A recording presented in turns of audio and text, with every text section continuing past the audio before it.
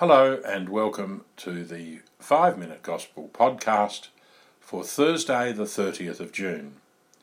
Matthew tells us today that some people came to Jesus carrying their paralysed friend on a bed.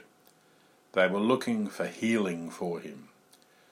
Jesus saw their faith and said to the paralysed man, "Courage, my child, your sins are forgiven."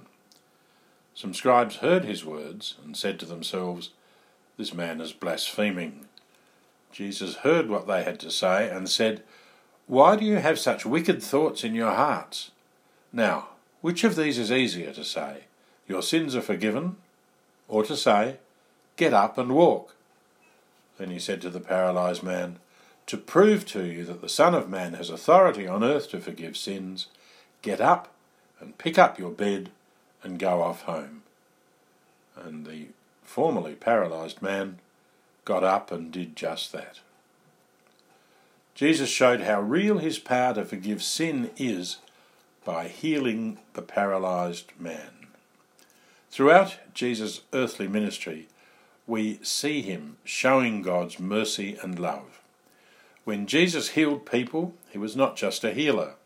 When Jesus taught, he was not just a teacher.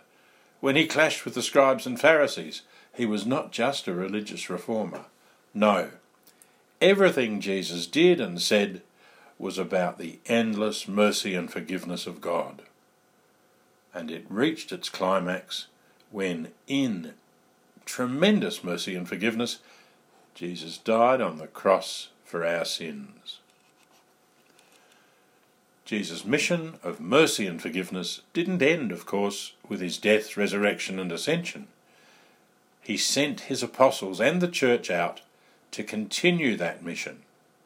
As Pope Francis said at the beginning of the Jubilee Year of Mercy in 2015, the church is commissioned to announce the mercy of God, the beating heart of the gospel, which in its own way must penetrate the heart and mind of every person.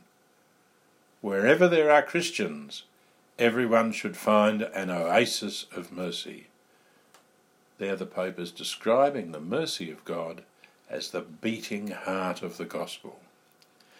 As Christians, you and I are called to show God's mercy and forgiveness in our world, in our home, in our families, in our workplaces and schools, and amongst our friends. Wherever we are, everyone should find in us an oasis of mercy. Each of us can say, "Wherever I am, everyone should find in me mercy, an oasis of mercy." However, if we're going to show God's mercy and forgiveness to others, you and I need to experience it ourselves. We need to recognise our need for forgiveness, which means recognising that parts of our lives are paralysed by sin. While everything about the church is about forgiveness, it's in the sacrament of reconciliation or confession that forgiveness is formally exercised, that forgiveness is guaranteed. In confession, when we admit our sins, we are certain that God our Father meets us face to face with endless mercy and forgiveness. God meets us as Jesus met the paralysed man. God meets us with arms outstretched in forgiveness, like the father met the prodigal son in the parable. In confession, you and I hear Jesus saying to us, "Courage, my child, your sins are forgiven. Get up and walk." Courage, my child, your sins are forgiven.